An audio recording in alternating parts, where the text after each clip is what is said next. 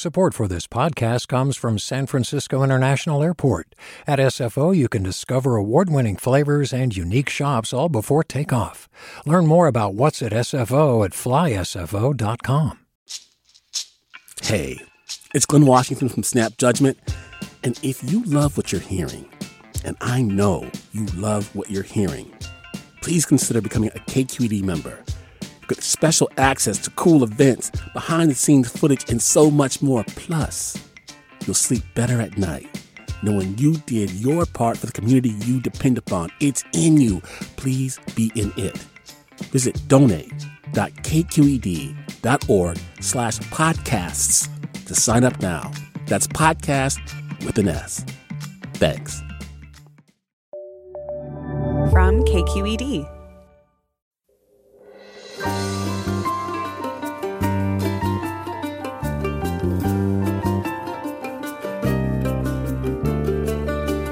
From KQED in San Francisco, I'm Mina Kim. Coming up on Forum, we look at California's complicity in slavery. The focus of the history of slavery in the U.S. has often been confined to the North and South, with the West viewed almost as a free promised land. But while California did enter the Union as a free state, it had its own version of the Fugitive Slave Act in 1852 that forced freed African Americans back to their enslavers, and laws that sanctioned indigenous slavery, with compounding impacts on Asians and Latin Americans. We shed light on this part of California's past and efforts to make it more widely known. Next on Forum.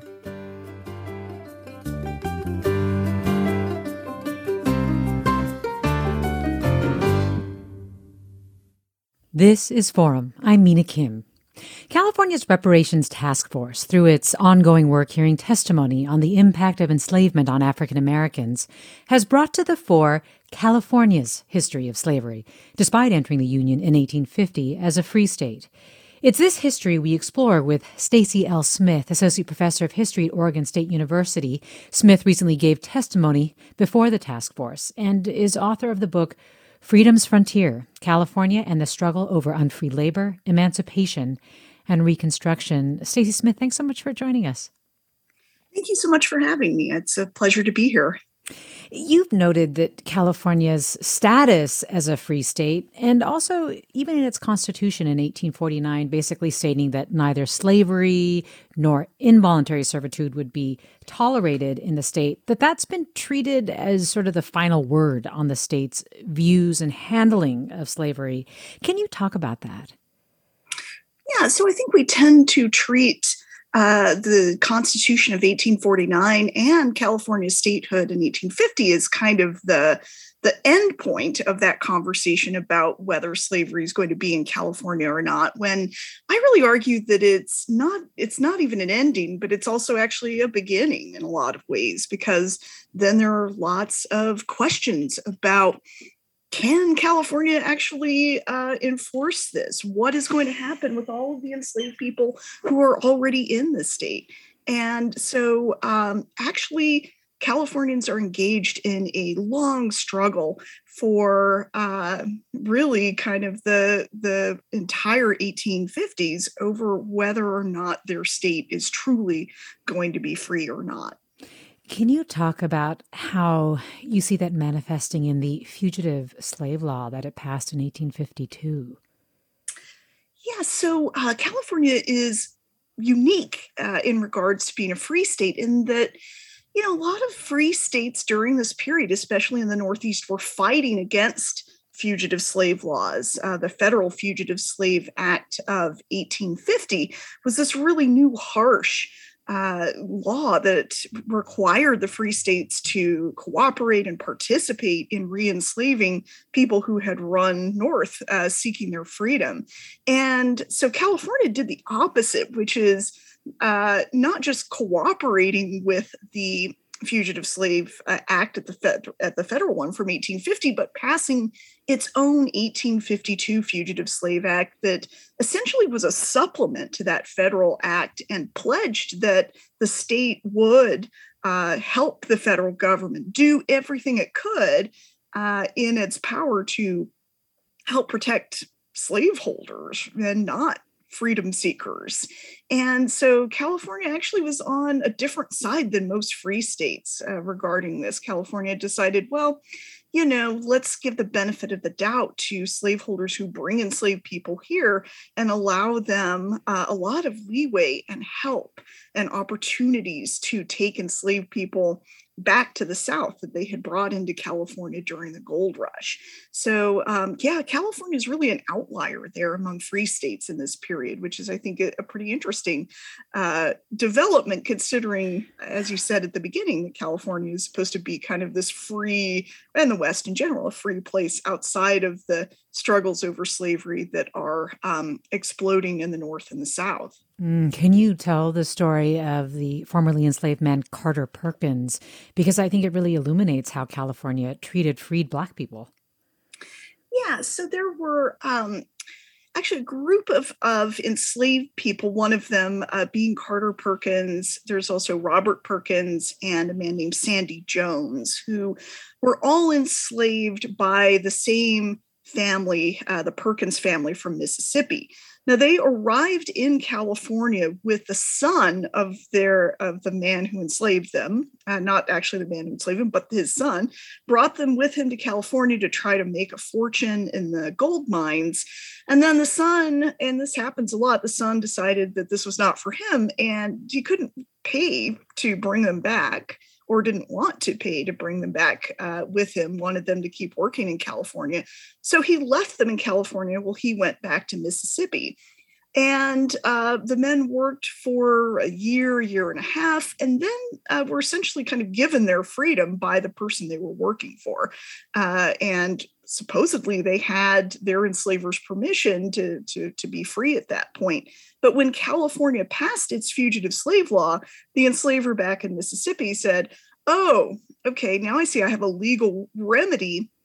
The state of California is going to help me bring them back. And he gets his cousin, who's left behind, to arrest Carter Perkins, Robert Perkins, and Sandy Jones, who had been living as free men for several months. And they get arrested in the middle of the night. All of their property is confiscated, taken away. They're hauled in their own cart. They were teamsters, mule wagon drivers. They're hauled in their own cart with their own mules or oxen to the court in Sacramento. And they are put back into the power of their enslavers through this cousin that claimed them as the property of the enslaver living in Mississippi. And the case went all the way to the California Supreme Court. And the California Supreme Court ruled that California's fugitive slave law was constitutional, that it didn't violate the state's free constitution, because the state had a duty to help enslavers who had brought people before statehood and the anti-slavery constitution.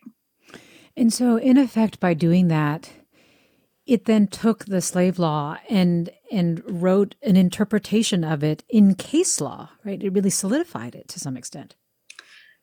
Yeah, that's right. And what's fascinating about this case is that it didn't just set a precedent for California. It also set a precedent for the rest of the United States, because this case was in 1852.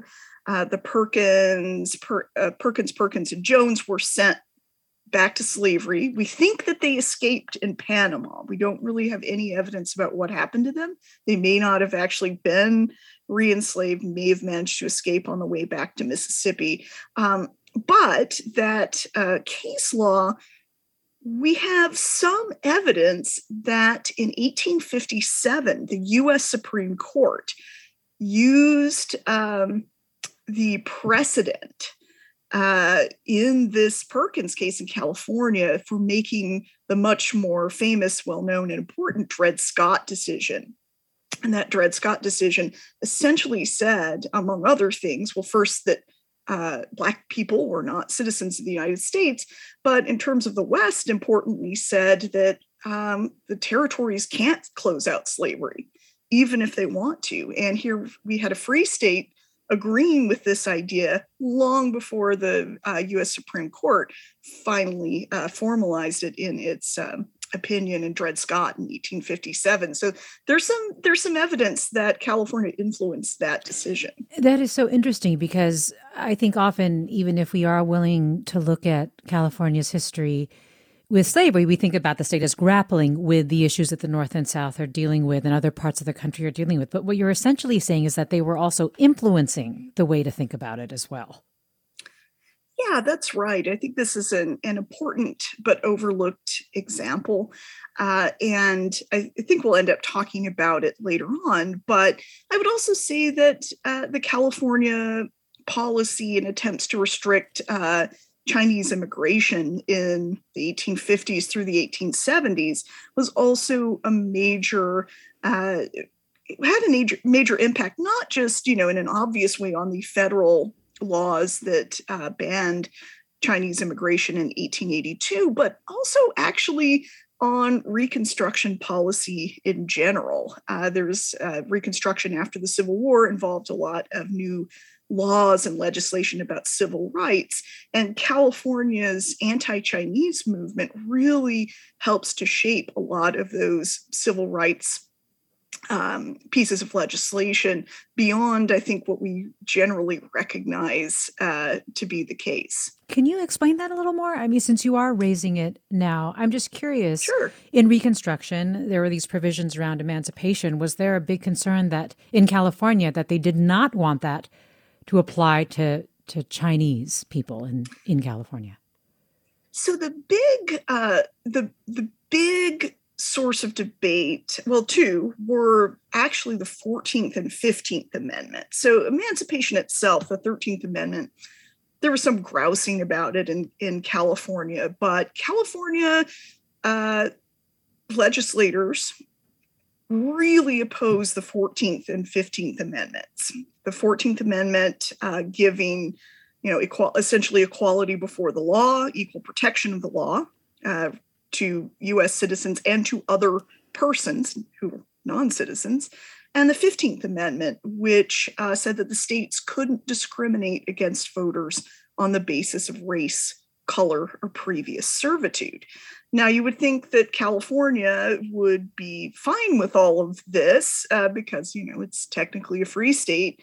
But actually, California legislators ignored the 14th Amendment and just didn't ratify it, and then outright rejected the 15th Amendment. California did not ratify the 14th and 15th Amendments to the U.S. Constitution until the 1950s and 1960s during the Civil Rights Movement. And the reason for that is because of the anti-Chinese movement in California. There are all of these concerns among whites in California that Chinese immigrants and Chinese Americans were going to get new rights, new legal protections, and the right to vote under the 14th and 15th Amendments. And so California fought really hard against those amendments. They ultimately lost, right? The amendments got ratified and, California had to abide by them. But California was among some of the few states that were really, northern states there were a few, Ohio and New Jersey included, that really fought Reconstruction. And that's the story here. We're talking with Dr. Stacey L. Smith, Associate Professor of History at Oregon State University. And I'm curious, listeners, what your reactions are to what you're hearing about California history. You can share your thoughts at 866-733-6786, 866-733-6786. You can get in touch on Twitter or Facebook at KQED Forum or Instagram. You can email us, forum@kqed.org. More after the break. I'm Mina Kim.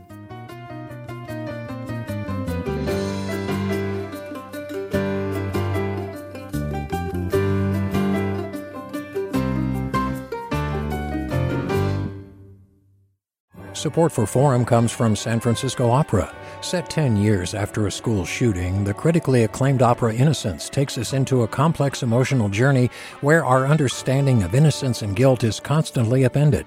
Kaya Sariaho's ethereal score collapses the past into the present as a community of survivors grapple with how to move forward. Don't miss the highly anticipated American premiere of Innocence, June 1st through 21st. Learn more at sfopera.com. We've all got those parts of our house where the internet just won't go. Well, if you had wall-to-wall Wi-Fi from Xfinity, you could worry less about dead spots. Because with wall-to-wall Wi-Fi from Xfinity, you get fast speeds, reliable connection in every room, and power for all of your devices, even when everyone's online. That's wall-to-wall Wi-Fi only with Xfinity. Restrictions apply, not available in all areas. Actual speeds vary. You're listening to Forum. I'm Mina Kim. We're talking this hour about California's often overshadowed history with slavery, which has come to the fore recently through the state's Reparations Task Force hearings. And I'm joined by Stacey L. Smith, who testified at one of the hearings and is Associate Professor of History at Oregon State University, also the author of Freedom's Frontier, California and the Struggle over Unfree Labor, Emancipation, and Reconstruction. And you, our listeners, are invited to join the conversation. What's your reaction to hearing some of this history that Stacey Smith has outlined, and what do you consider a missing piece of California's history with slavery? 866-733-6786 is the number. Our email address, forum@kqed.org, and you can always get in touch on Twitter or Facebook or Instagram. We were talking about some of the ripple effects of Reconstruction, of the 14th and 15th Amendments.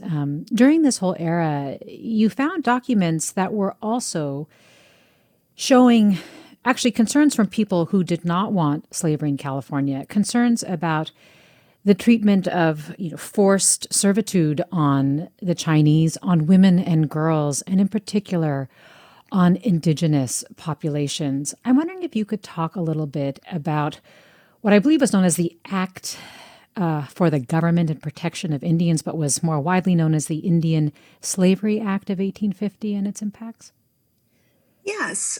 So in my book, I don't just talk about enslaved people of African descent. I actually argue that it's important to understand the history of enslavement in the broader history of unfree labor in California. And so we tend to think of California as, at least in the gold rush era, right, as this freewheeling kind of place where lots of immigrants went and made their fortunes, and people were really free to move around and improve their social status. And I argue in the book that, it's not really the case. If you look at this early history, California, especially during the 1850s and 1860s, a lot of it was built on unfree labor. So while the enslavement of African Americans was a relatively small institution, maybe no more than about 1,500 individuals, the state actually had its own set of laws that allowed for the enslavement and long-term apprenticeship of Native Americans. And so this 1850 law, which, perhaps not ironically, passes the same year as that really harsh federal Fugitive Slave Act that I talked about earlier, was an attempt to basically push Native people into relationships of unfreedom. So that law allowed white heads of household to adopt, quote unquote, I'm using my scare quotes here, Native children, and take them into their households as essentially wards until they got older. And we know that this leads to a lot of coercion of Native children being taken away from their parents, either through the legal system, where they're deemed incompetent, or they're pressured by the landholders who own the land on which they live. Used to be their homelands. Now these new non-Native landholders have come in and say, hey, I want your children to grow up in my family as apprentices and wards to help around the house. And they're kind of pressured into that.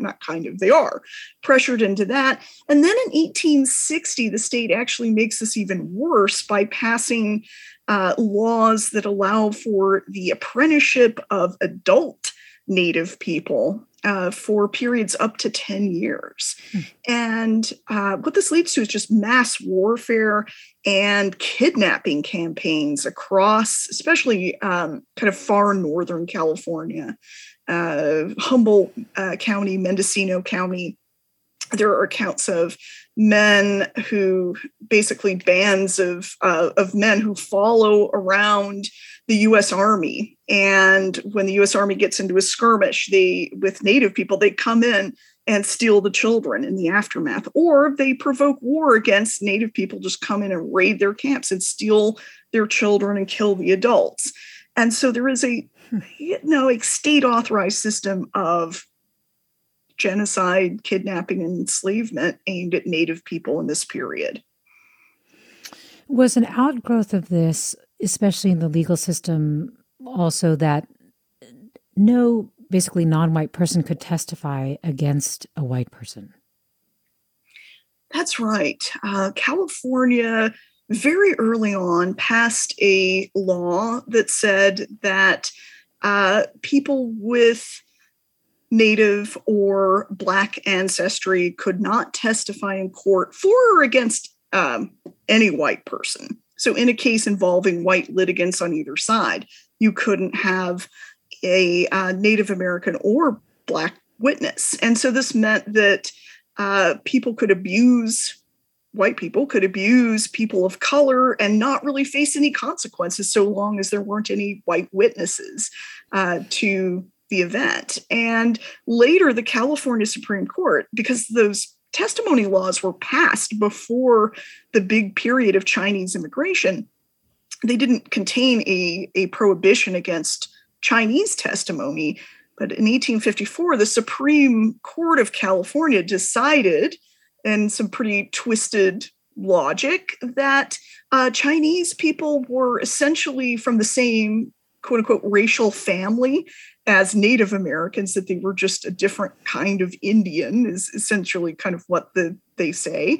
And that Chinese people are also barred from testifying against whites based on this bizarre racial precedent from 1854.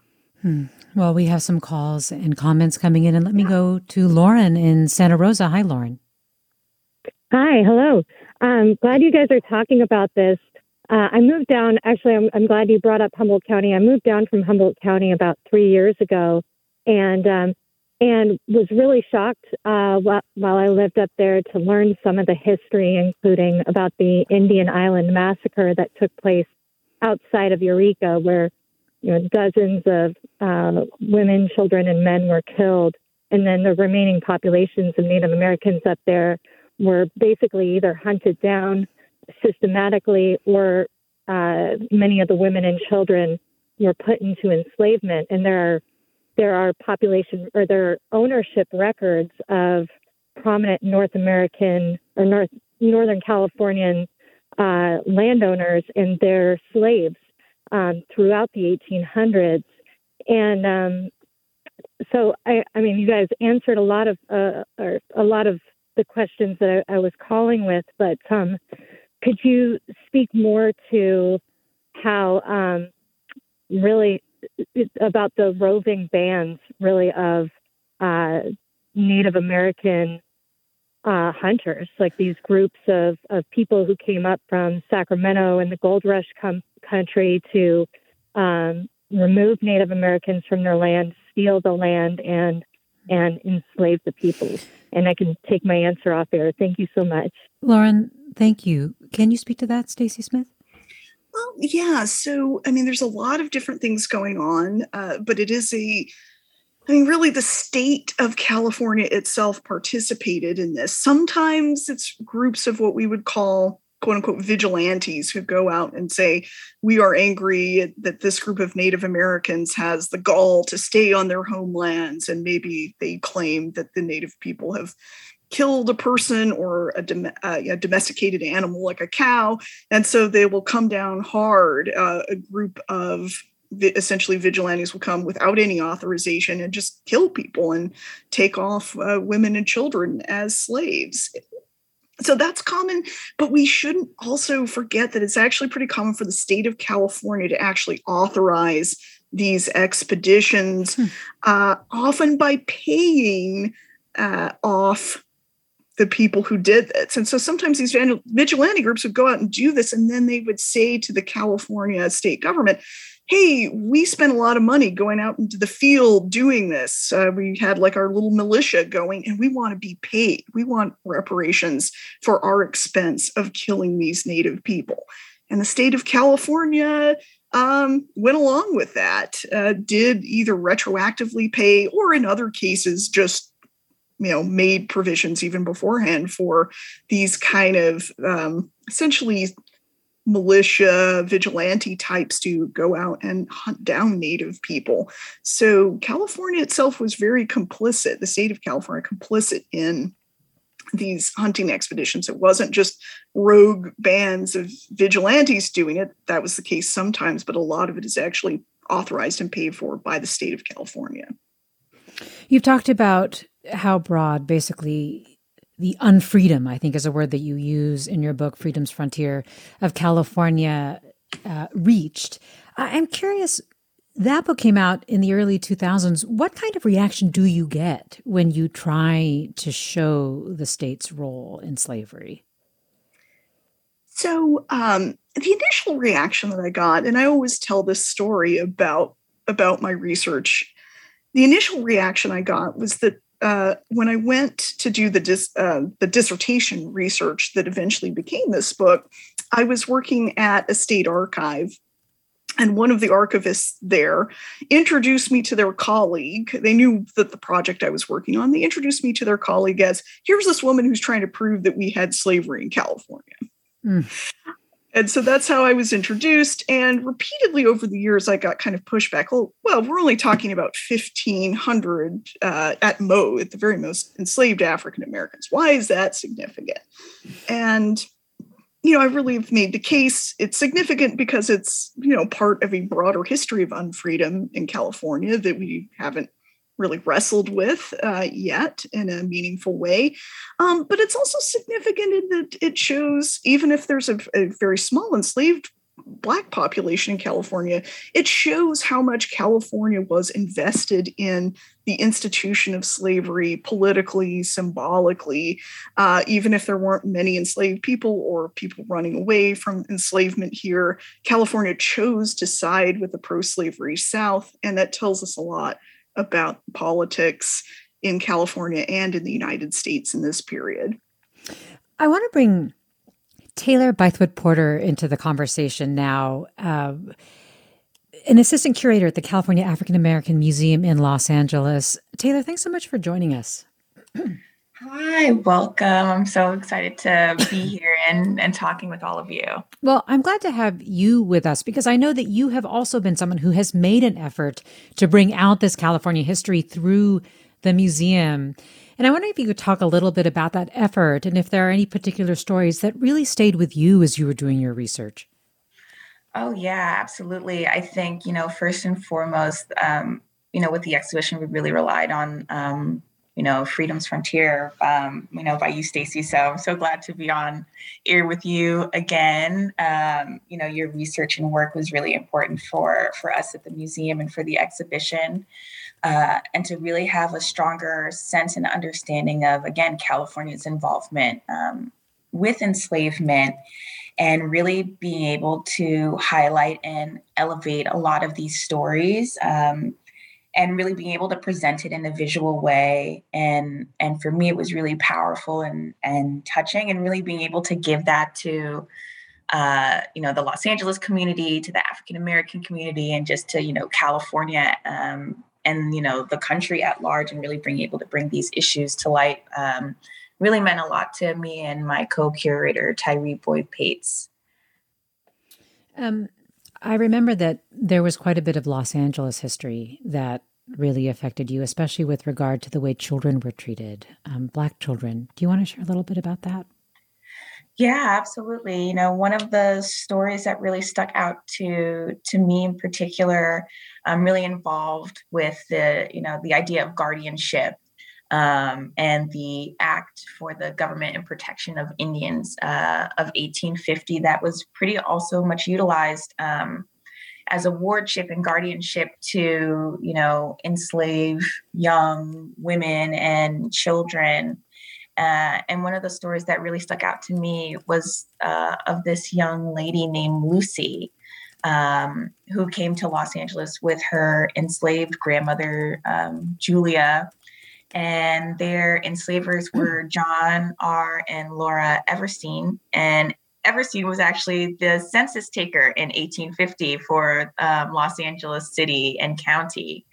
And there's a record of him assaulting the grandmother so badly that he had to be arrested, that there was a wardship battle where he really wanted to get custody of Lucy, where he was going back and forth with other members of Los Angeles, such as John Nichols, who was the third mayor of Los Angeles, and then even Benjamin David Wilson, who ended up being the second mayor of Los Angeles. And we know him now as, just not only mayor of Los Angeles, but he was a California state senator. He was named for naming Big Bear. And these people show up in these battles of gun guardianship of this young lady. And, she ended up staying with the Everstein family. She showed up 8 years later in the 1860 census as being a servant in the home. So it's, stories like that where, families are being torn apart, where these laws and systems are in place that really just benefit, white male landowning privilege, rather than really being able to give agency and just acknowledgement to everyone else who's really involved in these systems. We're talking with Taylor Bythewood Porter, assistant curator at the California African American Museum in Los Angeles, who co-curated the 2018 exhibition, or I believe maybe it was 2019 or 2018 through 2019, California Bound, Slavery on the New Frontier, 1848 to 1865. And actually, images and the story that she's talking about right now can still be viewed online at the museum's website. Also, Stacey Smith is with us, Associate Professor of History at Oregon State University, author of Freedom's Frontier. And you, our listeners, are also sharing your thoughts. Ronald writes, please comment on the unfree labor of Mexican and natives. Mexican Americans, Californios, were legally white, but lumped in most cases with non-white or native. Some were Mexican with Afro-Mexicans and also forced off their lands and businesses. Mexicans were not, quote, slaves, but were unfree. Mexican Californians are left out. Stacey Smith, you have definitely covered this in your book. Can you talk a little bit to Ronald's point? Yes. So that is a very complex history, as Ronald aptly points out, and he's exactly right about all of these different complexities. One thing that's a complexity is that the Californios, who are the California Mexican landholders who were there before the United States shows up and conquers California and takes over, they definitely had their lands taken away over decades after the gold rush, and were discriminated against for being Mexican and having native ancestry. At the same time, the Californios kind of innovated, at least in Southern California, a lot of the practices of binding and keeping Native Americans of California, the native peoples of California, in a condition of servitude. And it is the Anglos that kind of come along right, kind of before the gold rush and into it, who are sort of like, oh, this is a good system that the Californios have come up with, and we're going to replicate that in our laws. And so the Californios are both discriminated against and victimized, but they're also involved in kind of the early roots of Native American enslavement in California. Stacey Smith, Associate Professor of History at Oregon State University, Taylor Bythewood Porter with the California African American Museum in Los Angeles are both with us talking about California's under-recognized history with slavery, and also you, our listeners, sharing your thoughts about what you are hearing and also what you consider a missing piece of California's history. We'll have more with you after the break. Stay with us. I'm Mina Kim.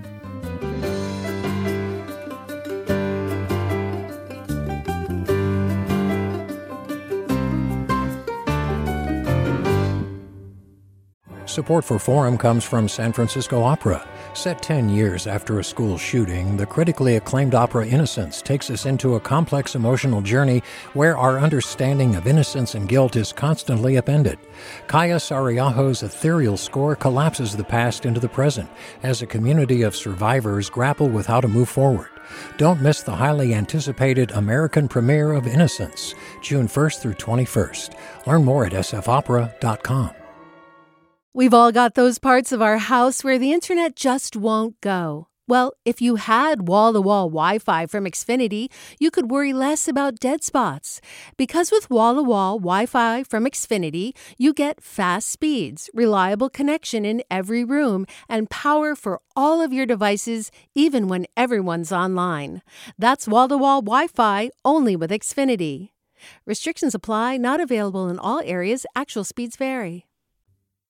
Welcome back to Forum. I'm Mina Kim. We're talking about slavery in California with Stacey Smith, Associate Professor of History at Oregon State University, and Taylor Bythewood Porter, Assistant Curator at the California African American Museum in Los Angeles. You, our listeners, are joining us with your thoughts on California's history with slavery and what you consider missing pieces and your reaction to what you are hearing about today. The number to join the conversation, 866-733-6786. The email address, forum@kqed.org. You can post your thoughts and questions on Twitter or Facebook or Instagram at KQED Forum. Bill writes, I'm very happy to hear someone telling the truth about California history. Thank you. And don't forget the pro-slavery Confederates in the San Diego area, or how the Civil Rights Act and Voting Rights Act affected California in the 60s. And John writes, how divided were people's loyalties in California during the Civil War? I did not grow up here. How is the Civil War taught in California? Some quick reading indicates that there were Confederate sympathizers in California. Is it wrong to consider California as a northern pro-union state, similar to those in the Northeast? Stacey Smith, not even sympathizers, but also in some ways not just in California, but in very high positions, for example, in the state Supreme Court. Can you answer John's question about people's loyalties in California during the Civil War? Yes. Well, California and actually Oregon, where I live and work now, have kind of complicated relationships with the Civil War. I don't think it's wrong to say that they're pro-union states. Generally, that is the overarching politics in California and Oregon, at least during the Civil War. But in both states, there were definitely big pockets of pro-secession, right, pro-Confederate people, especially in Southern California, where there were a lot of Southerners who settled. Taylor was talking a lot about that case involving Lucy Evertson, and that's an indication that there were actually lots of pro-slavery Southerners in California, especially Southern California, and they, a lot of them tried to cause trouble for the federal government in California. They were planning on doing things like raiding California shipments of gold in order to help the Confederacy. There are all kinds of conspiracies that they're going to try to take Southern California for the Confederacy. None of those really pan out. But, really interesting indicator of just how pro-Southern, at least antebellum, before the Civil War, California was that, a fair number of pretty high-ranking officials went and joined the Confederate Army. William Gwynn, who was a U.S. senator from California, very high-ranking, became not a senator, became a general, or at least an officer for the Confederacy. And a lot of these high-ranking pro-slavery Confederates left California so that they could go and fight for the Confederacy during the war. So I don't think it's a misnomer to say it's pro-union, but there are definitely surges of pro-Confederate, pro-Southern sympathy. Well, let me go to caller Anthony in San Jose. Hi, Anthony. Hello. Thanks for taking my call. I just wanted to point out, in addition to the racial nature of slavery in the past, slavery still exists in California by law. If you read Article 1, Section 6 of the California Constitution, it says slavery is prohibited. Involuntary servitude is prohibited except to punish crime. We have 100,000 people in California prisons now who are subject to involuntary servitude. they are required by law to work, and they do work, sometimes as much as 40 hours a week. They are paid somewhere between 8 cents and 37 cents per hour. It takes a prisoner about 2.5 weeks to buy a tube of toothpaste, which is not furnished by the state. And if you don't work, you are severely punished. You are not allowed to contribute to Social Security or Medicare. So when you get out of prison, you are not eligible for the retirement programs that all of us are entitled to after a lifetime of work. And so these people are released from prison, impoverished. They cannot support either themselves or their family, and this is all legal. Anthony, so slavery still exists. Thank you for making that point. Wondering if I could get your reaction, Stacey Smith. Yeah, I mean, there's lots of scholars who have referred to today's mass incarceration either as, kind of the new slavery, or more often you hear the new Jim Crow. And that's not just California's law about slavery that has that part about prison labor. It's the 13th Amendment of the U.S. Constitution has it. And, historically, prisoners are a group of people who were exempt from laws against forced labor.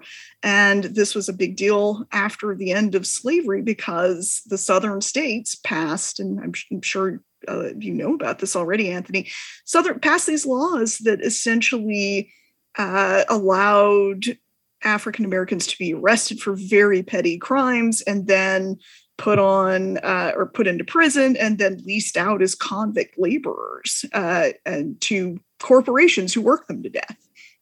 And so this has been an ongoing problem, an ongoing injustice in the United States that isn't just new. It's been going on through all of U.S. history, but especially since the 13th Amendment had that loophole in it.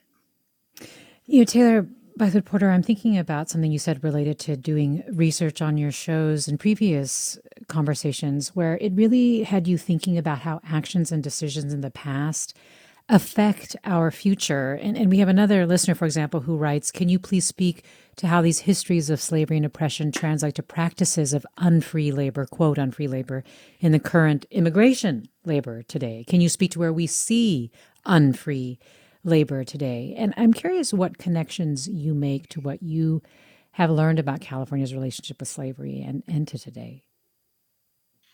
Yes, absolutely. I mean, I think, everybody's definitely been speaking on about that with, the 13th Amendment and really seeing how that shows in, the California Constitution, how it is also, a national law that's in place. And just, again, these decisions where when California wanted to enter into the union to receive statehood, what kind of laws and things like that they were passing, something to appease Southern slave owners who are coming into California, but then also wanting to receive state rights. And, the longer they go back and forth and trying to decide if California is going to be a free state or a slave state, well, why don't we just say we are entering into the union as a free state, but we'll have this law in place where we can create laws or situations where we can, where the state can penalize people of color or women and children in order to kind of maintain that power, and seeing how that manifests and again, how you're seeing redlining, how you're seeing, funds being distributed throughout the state for things that are needed, school, education, just having better access to things. And so now we're in this new, I think, more evolved world when we're looking back and we're saying like those decisions that these people made were not really for the benefit of all. They were just really for the benefit of themselves. And that's where it's just really important to to, read the books that Stacey is writing, to go to these exhibitions, to have these kind of conversations, to see how can we do better as a collective.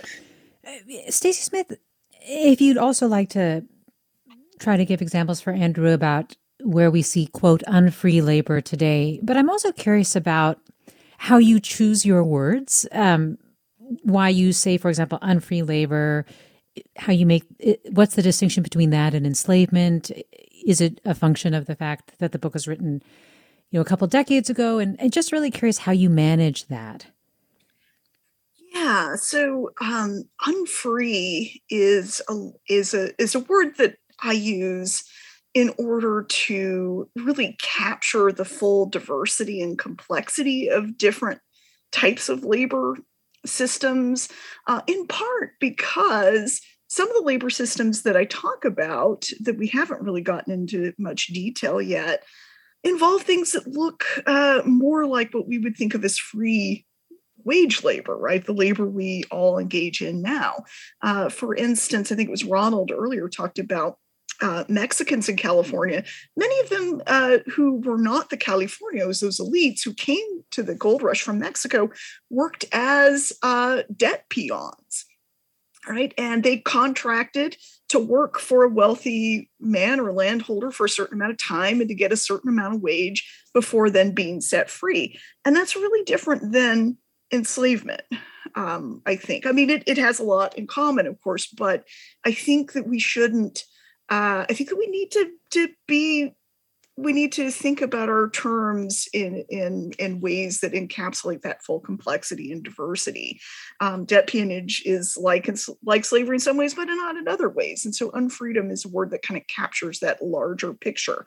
And then I'd also say in terms of, present day issues around unfreedom, this idea of peonage really is still kind of central. We've got evidence that, in some industrial situations, people are kind of laboring under relationships that kind of look like peonage, right? Where they are kind of held in a company situation where they can't really get out. Usually are immigrants, kind of live in company housing, maybe not owe debts, but are sort of in a really vulnerable position where they can't really get out because maybe they're undocumented.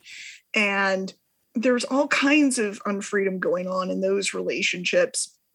And, I sometimes tell my students at the university, you all are debt peons in a sense, right? Student loans, credit cards could be interpreted kind of as a series, as an example of debt peonage, where you have to work off a debt unless you die or otherwise get released from it. So I think there are lots of modern parallels to some of the unfreedom that we're talking about.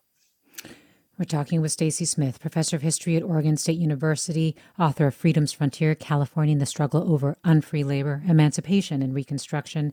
Taylor Bythwood Porter co-curated an exhibition called California Bound, Slavery on the New Frontier, 1848 to 1865, for the California African American Museum in Los Angeles, which still can be viewed online at the museum's website. And you are listening to Forum. I'm Mina Kim. And Rob writes, can someone please share the story of Biddy Mason, freed from slavery in San Bernardino and an early LA pioneer? We have listeners sharing missing pieces of California history and things that they'd like to learn more about. Taylor Bythwood Porter, do you have any quick words about Biddy Mason for Rob? Oh, yeah, absolutely. I mean, I think Biddy is has just a wonderful story. It definitely started off with a lot of hardship, but I think for me, it just ends in this kind of like female empowerment kind of way. So, she was born into enslavement in 1818, originally from Mississippi. She was traded a few times between multiple enslavers in Georgia and South Carolina before ultimately being in the possession of Robert Smith. So they traveled from Mississippi, they went to Utah, and then eventually came to California. But in total, they traveled, they mostly traveled by caravan, but with Biddy and her children, she traveled by foot So she walked over, 1,700 miles behind this wagon trail to get to California. They ended up in Los Angeles County in 1851. And during her time in Los Angeles County, they became friends with free African Americans, Robert and Minnie Owens, who let her know about California's stance on enslavement. And with this realization, she wanted to leave. She wanted to take her children and she wanted to be free. Robert Smith then decided that they needed to leave. They needed to leave California. So he took Biddy, the children, and a few other of his enslaved people and tried to escape and try to go through the San Bernardino mountain pass. And trying to leave the state. However, when people found out about this intention, the Los Angeles County Sheriff gathered a posse together to stop this from happening, which they were able to do. And they were able to bring Robert Smith to court. And, again, right, African Americans weren't allowed to testify. So it was really remarkable that the presiding judge, Benjamin Hayes, allowed Biddy to say how she felt about the situation. And with her testimony, they were able to grant her freedom officially for her children, and a few other of the enslaved people who were, again, under the control of Robert Smith. And in the end, Biddy Mason earned enough money as a midwife and a nurse to purchase land, which is now part of downtown Los Angeles. She organized and financed the first African-American Methodist Episcopal Church in 1872, and it's one of the oldest African-American churches in the city. Last summer, the ACLU of Northern California produced this podcast called Gold Chains, which KQED aired and which talked about the exhibit you curated, Taylor. The Reparations Task Force is now looking in depth at California's history. You were part of that podcast, as well as you, Stacey Smith, have been part of the Reparations Task Force's look at all of this. And as we just have a couple minutes left, I'm curious what your hopes for how we think about, talk about, and represent this history going forward, what those hopes are. So, I'm sure Taylor has thoughts too that she wanted to share.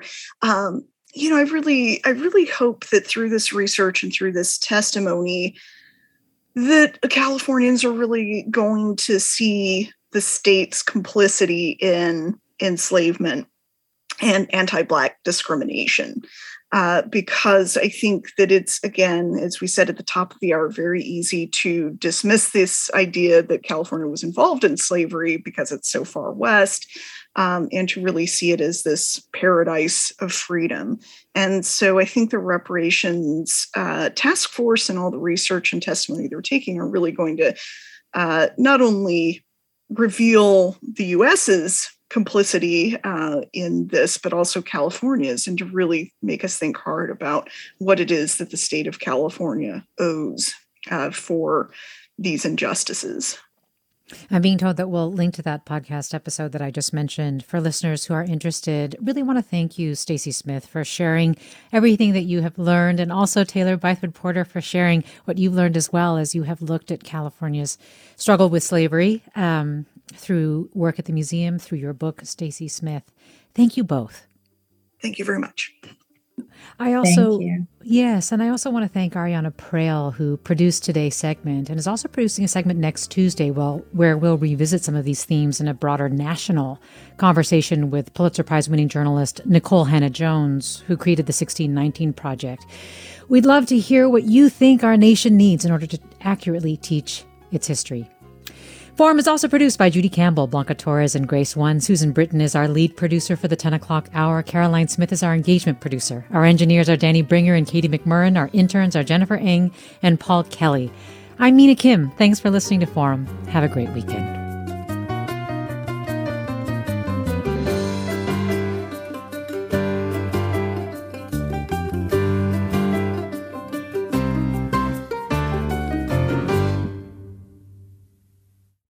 Funds for the production of Forum are provided by the members of KQED Public Radio, the Germanicos Foundation, the Generosity Foundation, and the Heising-Simons Foundation. Support for Forum comes from San Francisco Opera. Set 10 years after a school shooting, the critically acclaimed opera Innocence takes us into a complex emotional journey where our understanding of innocence and guilt is constantly upended. Kaya Sariaho's ethereal score collapses the past into the present as a community of survivors grapple with how to move forward. Don't miss the highly anticipated American premiere of Innocence, June 1st through 21st. Learn more at sfopera.com. We've all got those parts of our house where the internet just won't go. Well, if you had wall-to-wall Wi-Fi from Xfinity, you could worry less about dead spots. Because with wall-to-wall Wi-Fi from Xfinity, you get fast speeds, reliable connection in every room, and power for all of your devices, even when everyone's online. That's wall-to-wall Wi-Fi only with Xfinity. Restrictions apply, not available in all areas. Actual speeds vary. All over the country, we need to improve reading in Wisconsin. Schools are changing the way they teach reading. I'm calling for a renewed focus on literacy. We have gotten this wrong in New York and all across the nation. And it's happening because of a podcast. I think your podcast has changed my life. And I'm going to share this podcast with everyone I meet. Sold a Story investigates how teaching kids to read went wrong. New episodes of Sold a Story are available now.